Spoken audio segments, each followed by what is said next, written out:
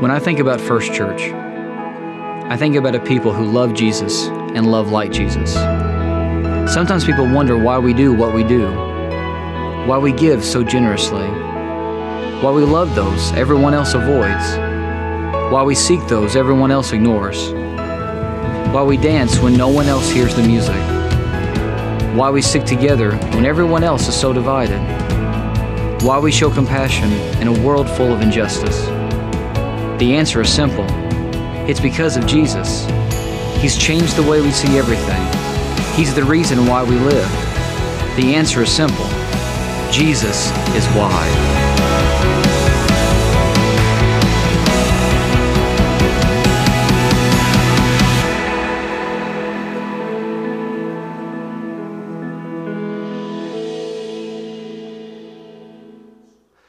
Hey, good morning, church.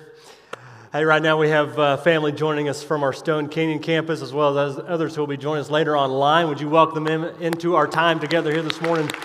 Good to have you with us. Woo! All right.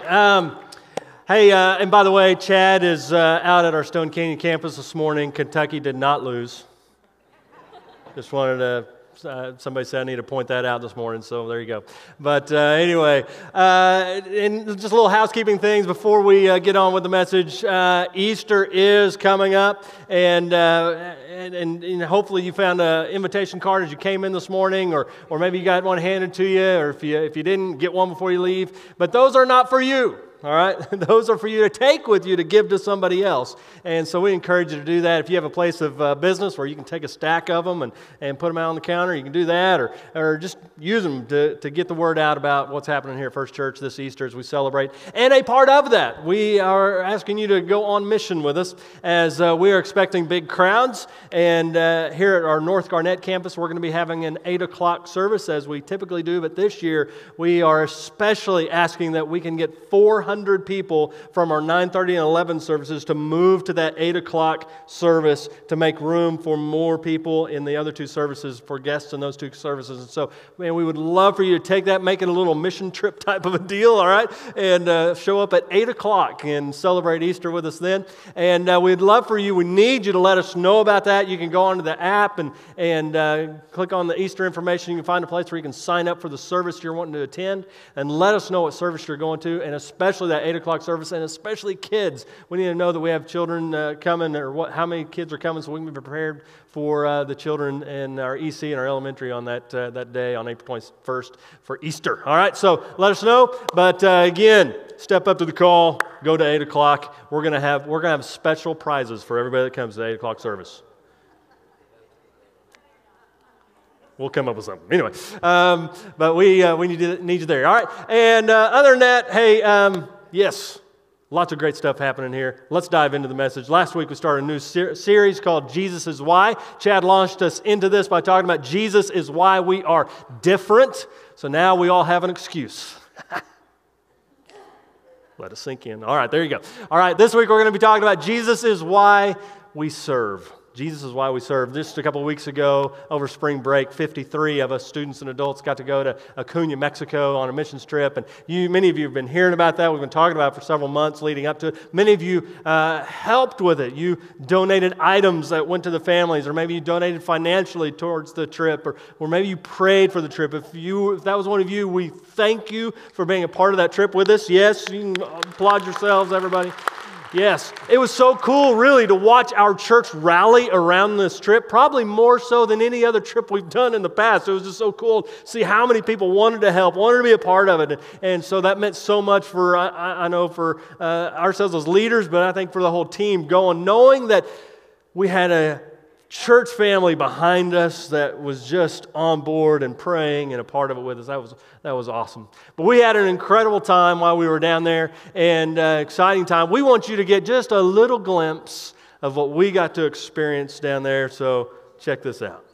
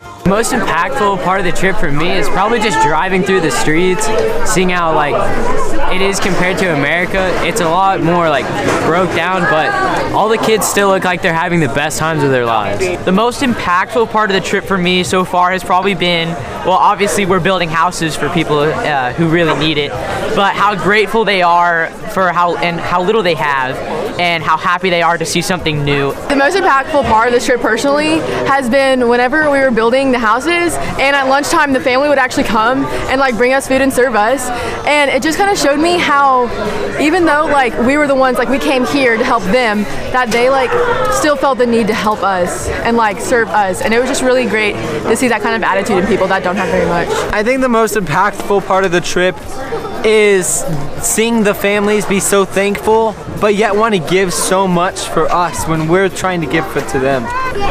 A bunch of friends just said it was going to be a great time, and I was like, I'm always down for a great time, baby, and it was a great time.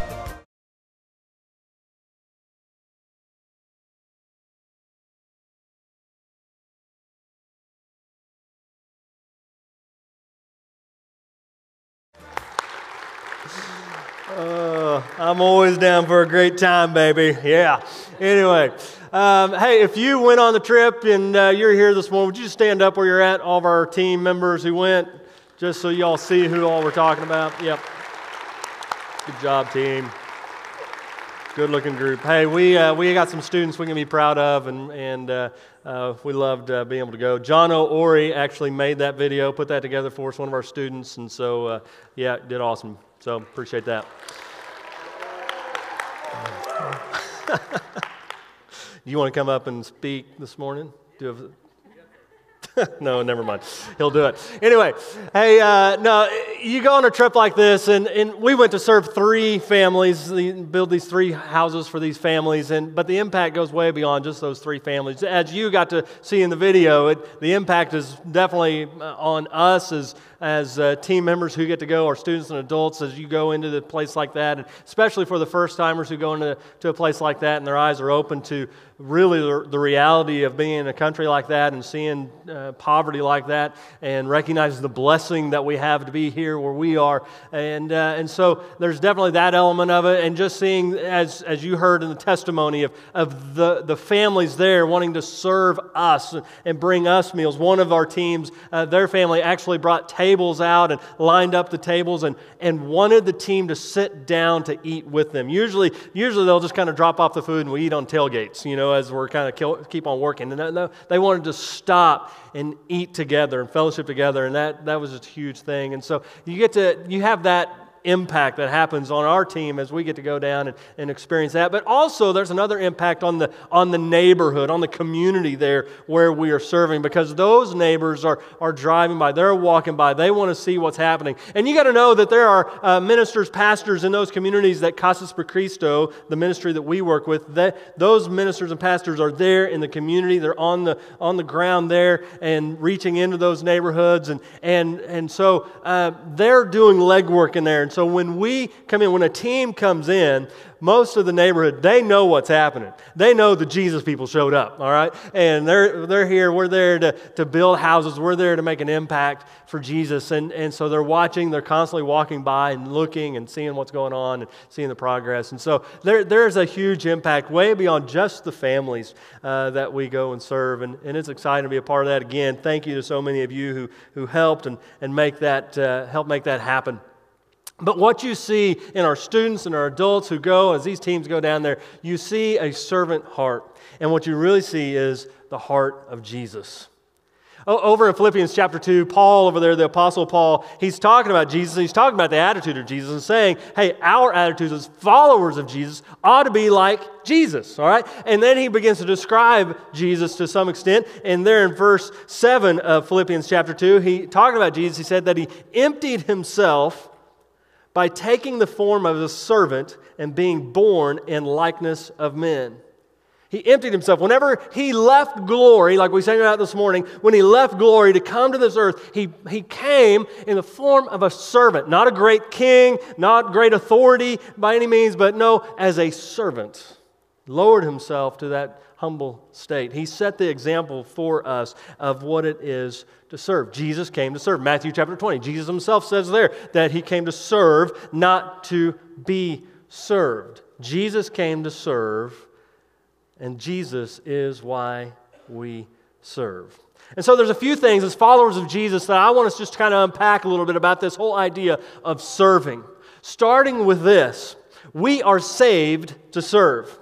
If you are a follower of Jesus today, if you have received Him, placed your faith in Him, been baptized in Him, and you've said, yep, I'm following Him today, you were saved for a purpose. You were saved to serve. So let's unpack that a little bit. Ephesians chapter 2, verse 10. Paul, there again, the Apostle Paul, writing a letter to the church there in Ephesus. He says this, "For we are His workmanship." You've probably heard this verse if you're a follower. You've heard this, that term workmanship. Maybe your version says handiwork, or maybe another one might say masterpiece. All right, we are His workmanship, created in Christ Jesus for what? Good works. That's what we're created for. In this transformative life that we're in, as He's creating in us, transforming us into His image and His likeness, He's creating us for this purpose of good works, which God prepared beforehand that we should walk in them. You see, when we signed up to follow Jesus, we signed up to be a part of His mission. We signed up to be a part of His work to expand His kingdom, to make a difference in this world. We signed up to be like Jesus. We signed up to serve. And as we continue to be transformed, as He continues to create in us more Jesus, then we become quite naturally servants like Jesus was, as we do good works for others around us. And he ends this phrase, this verse with this little phrase, that we should walk in them. And the idea is this, that God expects us to walk in these good works, to live a life of good works, to live a life of servanthood. That's what we're being created for. That's what we're being transformed into as God creates this masterpiece within each one of us with our abilities, with our gifts. He's creating within us this heart of serving. We were saved to serve. Saved people serve people. Say that with me. Saved people serve people. That's what we're called to do. That's what we're being created to do in Jesus. And together we work to further His kingdom and to make His hope and His love known to the world around us. Again, Paul, we've already looked at a couple of scriptures that he wrote. Paul, if you know his story, you know where he came out of. You know that he had a very dramatic, life-changing experience from this old life to this new life and on that road to Damascus. And so he talked about that often, and he would talk about this new life concept for believers, especially for those who are coming out of the Jewish lifestyle. He was trying to help them wrap their minds around this new life that we have as followers of Jesus. And in Romans chapter 6, he spends quite a bit of time on that, 6 and 7. That's where we're going to be at. If you have your Bibles, get there. That's where we're going to park for a little while here. But in Romans chapter 6, he begins there by talking about the salvation that we have in Christ and receiving Christ in baptism, where he talks about that we were buried with Him in His death and rose to a new life in Him. The beautiful picture of baptism. And then he spends the rest of chapter 6 unpacking this new life that we have in Him, that we're no longer slaves to sin. We're no longer under the law. And we move from an I have to religion to an I want to relationship in Jesus. And then you come to chapter 7, and he continues to clarify more and more what this new life looks like. And within this new way of living, within this new life we find in Christ, we find that there is a new way of serving. You see, for some, you're kind of born with this natural instinct to want to serve. You're just kind of born to put others first. You just want to do that, okay? And that's awesome. It's just kind of how you're wired. For others, not so much. We're a little more self-centered. We like to be served, you know. And whichever camp you're in, it's okay, because once you come to Jesus, He's going to transform you one way or another. He's either going to take that servant mindset that you already have and transform it for His purpose, or He's going to take your selfish heart that you kind of always had, and He wants to transform that into becoming a servant heart. So it doesn't really matter which one you're coming from. When you come to Jesus, He wants to transform you. He wants to change the way you serve. He wants to give you a new way to serve. And I think there's two things that Paul points out to us here, Romans chapter 7. And the first thing is this: we serve with a new purpose. We serve with a new purpose. Look at verse 4 with me and following. Likewise, my brothers, you also have died to the law through the body of Christ, so that you may belong to another, to Him who has been raised from the dead, in order that we may bear fruit for God. For while we were living in the flesh, our sinful passions, aroused by the law, were at work in our members to bear fruit for death. He begins by just saying likewise. When he says likewise, he's pointing back what he just got through talking about. What did he just get through talking about? He just got through talking about if a woman's husband dies, she is no longer bound to that covenant of marriage that she was under because he's died. Now she's set free from that. And he says, likewise, when you die, when you die to yourself and you rise to this new life, you're no longer bound to that old way of living, that old covenant of law giving, law obeying. No, you've got this new life of freedom. So likewise, you're free so that you may belong to another. Well, who's that? Jesus. All right, there's a little Sunday school answer. Throw that in there, all right? Jesus, all right? Because then he defines it, all right? You belong to another. You belong to Jesus now. And let me make sure you don't miss this. To Him who has been raised from the dead. That's kind of the way that they'd point out what Jesus they were talking about. It was Jesus. You know, the one that just a while back rose from the dead. You know, you've heard the stories. He's the one that came back to life, all right? That was the catalytic moment in Jesus' story, in Jesus' ministry, that everything pointed towards. And what everybody came to went, well, you know, if He can rise from the dead, I'm in. I'll follow Him.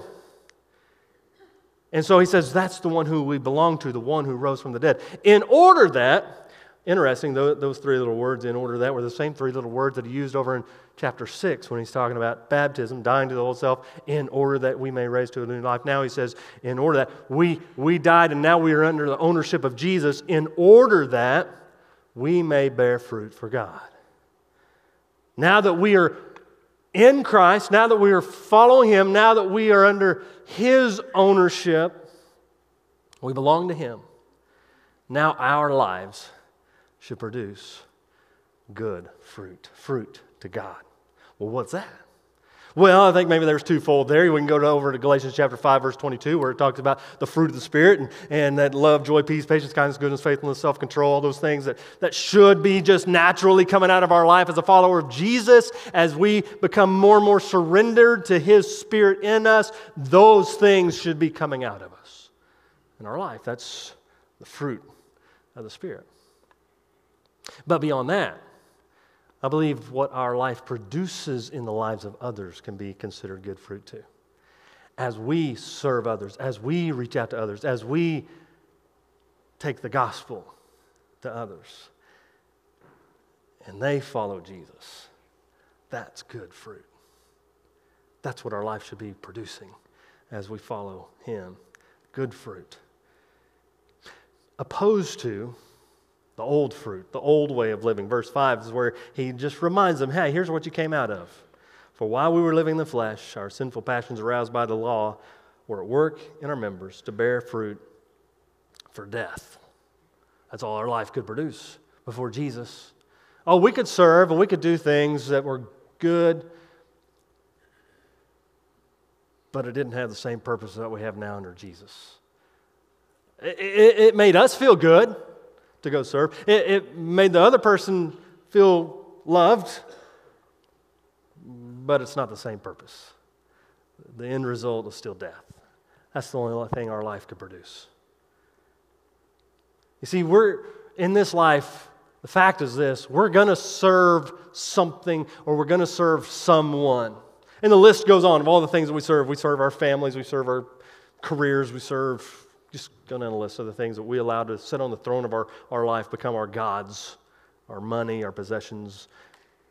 We're going to serve some way. Bob Dylan put it this way: you're going to have to serve somebody. It may be the devil or it may be the Lord, but you're going to have to serve somebody. So the question is, who are you serving today? If it's not Jesus, we'll choose something. And today, my challenge to you is to serve Him, to follow Him. Mother Teresa is one that probably, I'm sure many of you know, though she died in 1997, many of you have heard her story, Nobel Peace Prize winner with all her work for the poor in Calcutta, and just her impact, global impact of Mother Teresa. On one occasion in an interview, she said this about why she serves. She says, "I see Jesus in every human being. I say to myself, this is hungry Jesus, I must feed him. This is sick Jesus. This one has leprosy or gangrene, I must wash him and tend to him. I serve because I love Jesus." And we too are to serve, propelled by our love for Jesus. What does God want you to do with your gifts in this world? It may not win you a Nobel Peace Prize.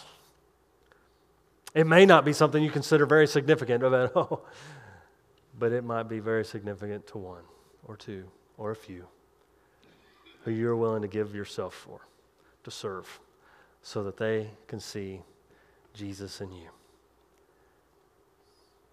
We were saved to serve, and we serve with new purpose to bear fruit for God. But not only do we serve and have a new purpose for serving, but also we serve with new power. We serve with new power. Now you might ask, what was the old power? Okay, if we have a new power, what was the old power? Well, that would be that self-will.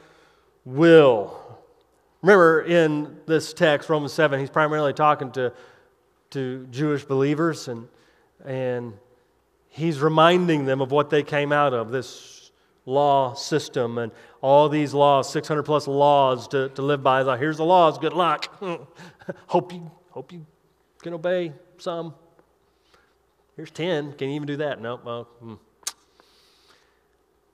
But now we're under this new way of living, and with this new power. Verse 6, Romans chapter 7 says this: "But now, by dying to what once bound us, we have been released from the law, so that we serve in the new way of the Spirit and not in the old way of the written code." Not in the old way, not in the way of the law where you just do your best, hope you can get there.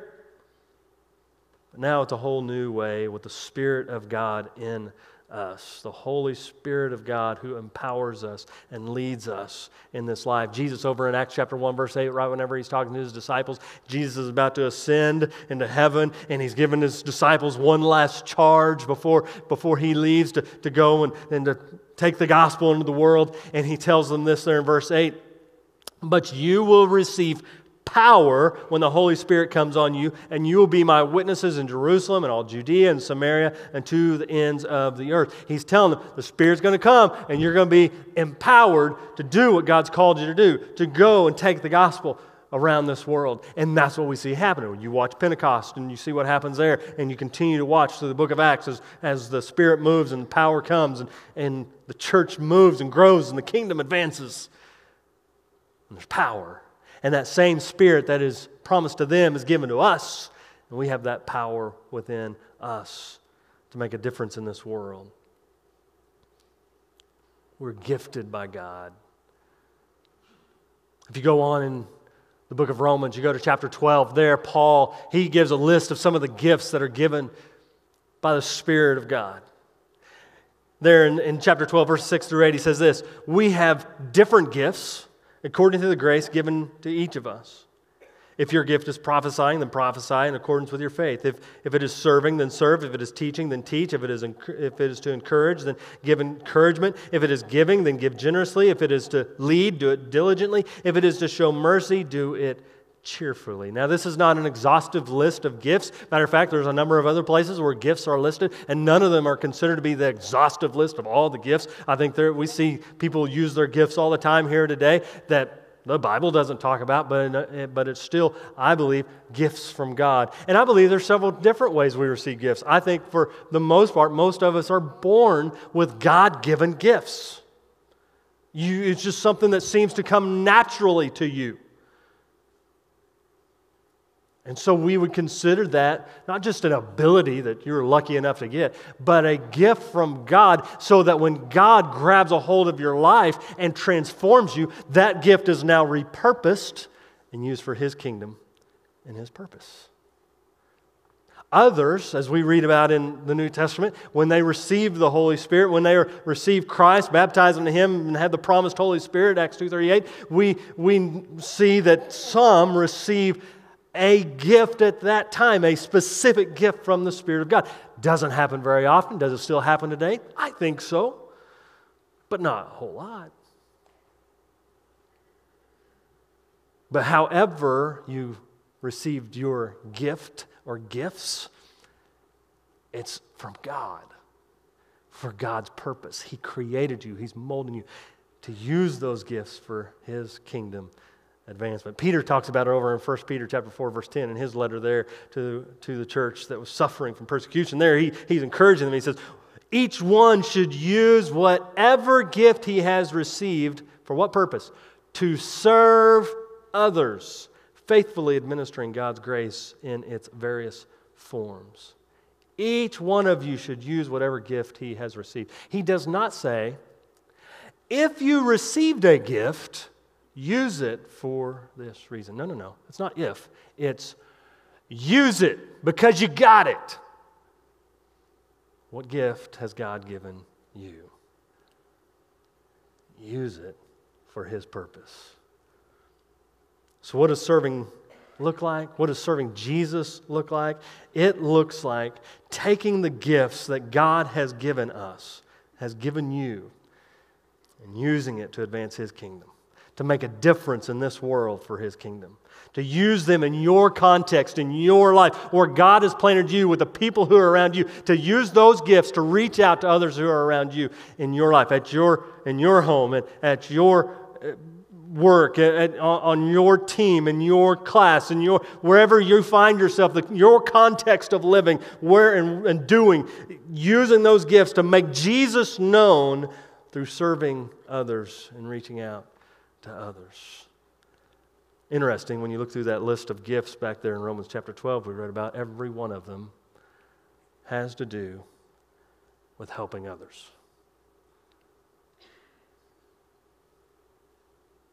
And so we use those gifts, the gifts that God's given us in our own context, but also on a larger context, we use them within the body of Christ, within His church. You see, His church, capital C, church,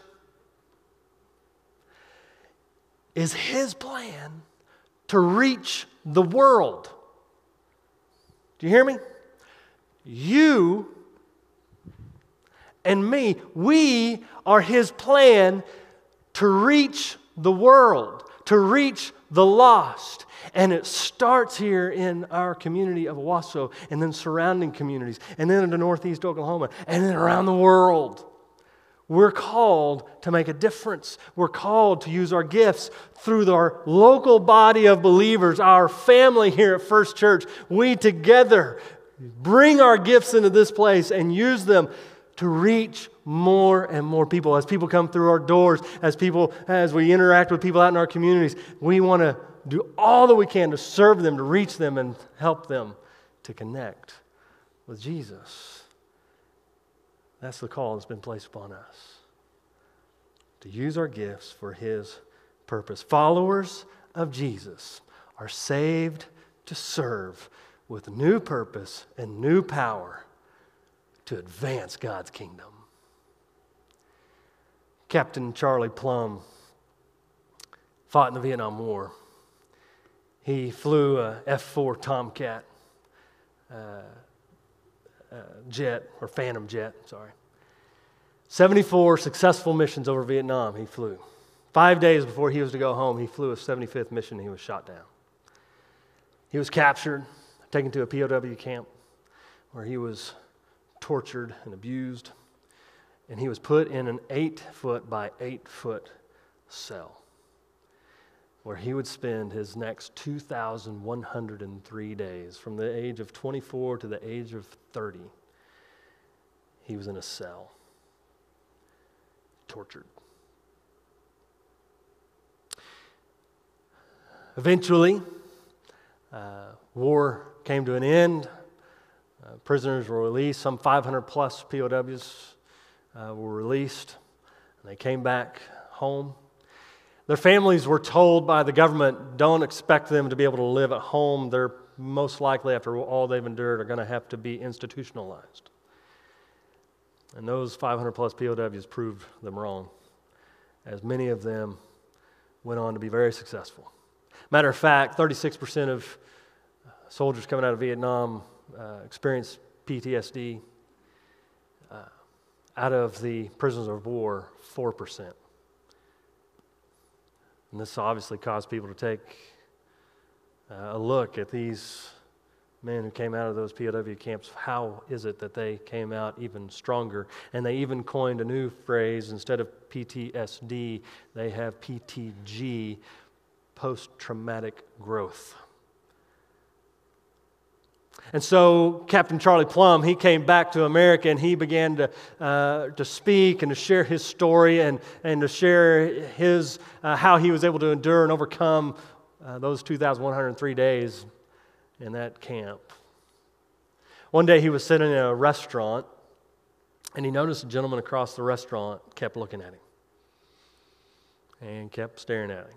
Finally, the gentleman came across the restaurant and said, You're Captain Charlie Plumb, aren't you?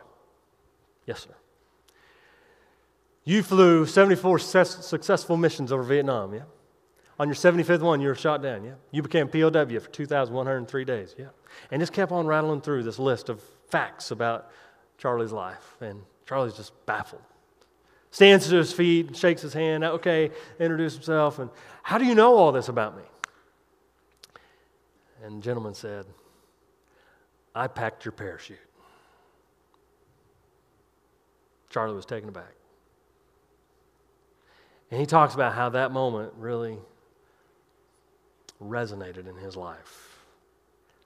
As he was looking at this man who he didn't know, and in the time of battle, he didn't know, and this man was way below him in rank, but yet the reason Charlie was standing there today is because that man packed his parachute. The gentleman standing there looking at Charlie, he says, well, I guess it worked. But Charlie will go on. He shares this story across this nation and around the world. And he shares a story about that. In that moment, he began to think about all the people who have packed his parachute.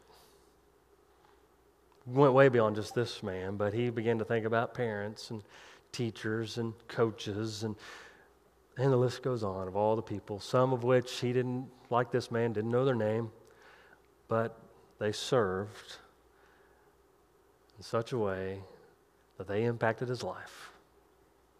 Somebody is always packing your parachute. We see that around here. We've got a lot of parachute packers here at First Church.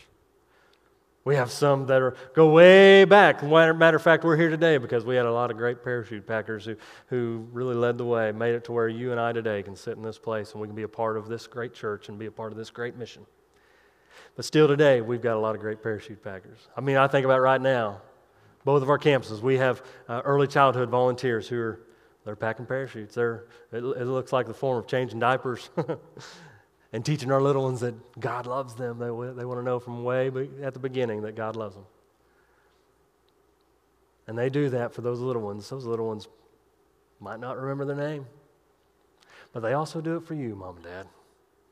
So you can sit in this place and you can hear a message from God. Same thing for our elementary. As we have parachute packers up there, they're teaching and they're leading and they're helping your young people grow. And they're also packing yours so you can be in here and you can grow at the same time. I think about our cafe volunteers. They show up here at our North Garnett campus at 7 a.m., setting up donuts and coffee and tea and everything else and getting it ready so that we can create an environment to where it's warm and friendly and a place where people can come in and feel welcomed and have a conversation. It's amazing what a cup of coffee will do for a conversation. But they come in and they serve.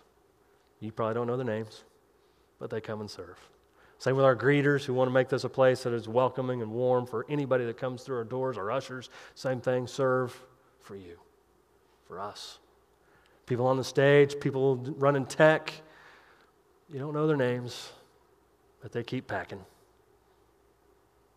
And maybe you can think through your life and you can think of a lot of people who have been packing your parachute. You can go to parents and you can think of coaches and teachers and go down the list of all the people that have poured into your life over the years, friends, others, parents. Sometimes it's good just to pause and think about them. But let me ask you this. Whose parachute are you packing? In what way are you using your gifts, your abilities to serve others, to help others, and maybe even save their life for eternity? Whose parachute are you packing? See, here's what I believe.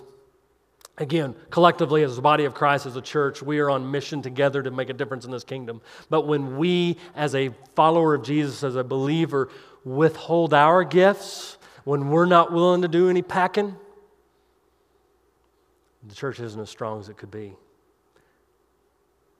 We're missing out on what we could be doing. We need every one of us to play our role, to use our gifts to make a difference in this world. Now, if you think that this is a recruitment sermon and that I'm here to challenge you to get involved, you would be exactly right. I don't want to lose this opportunity.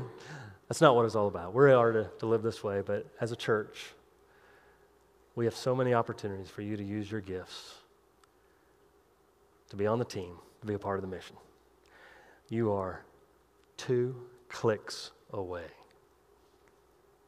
Open the app, top button, serve.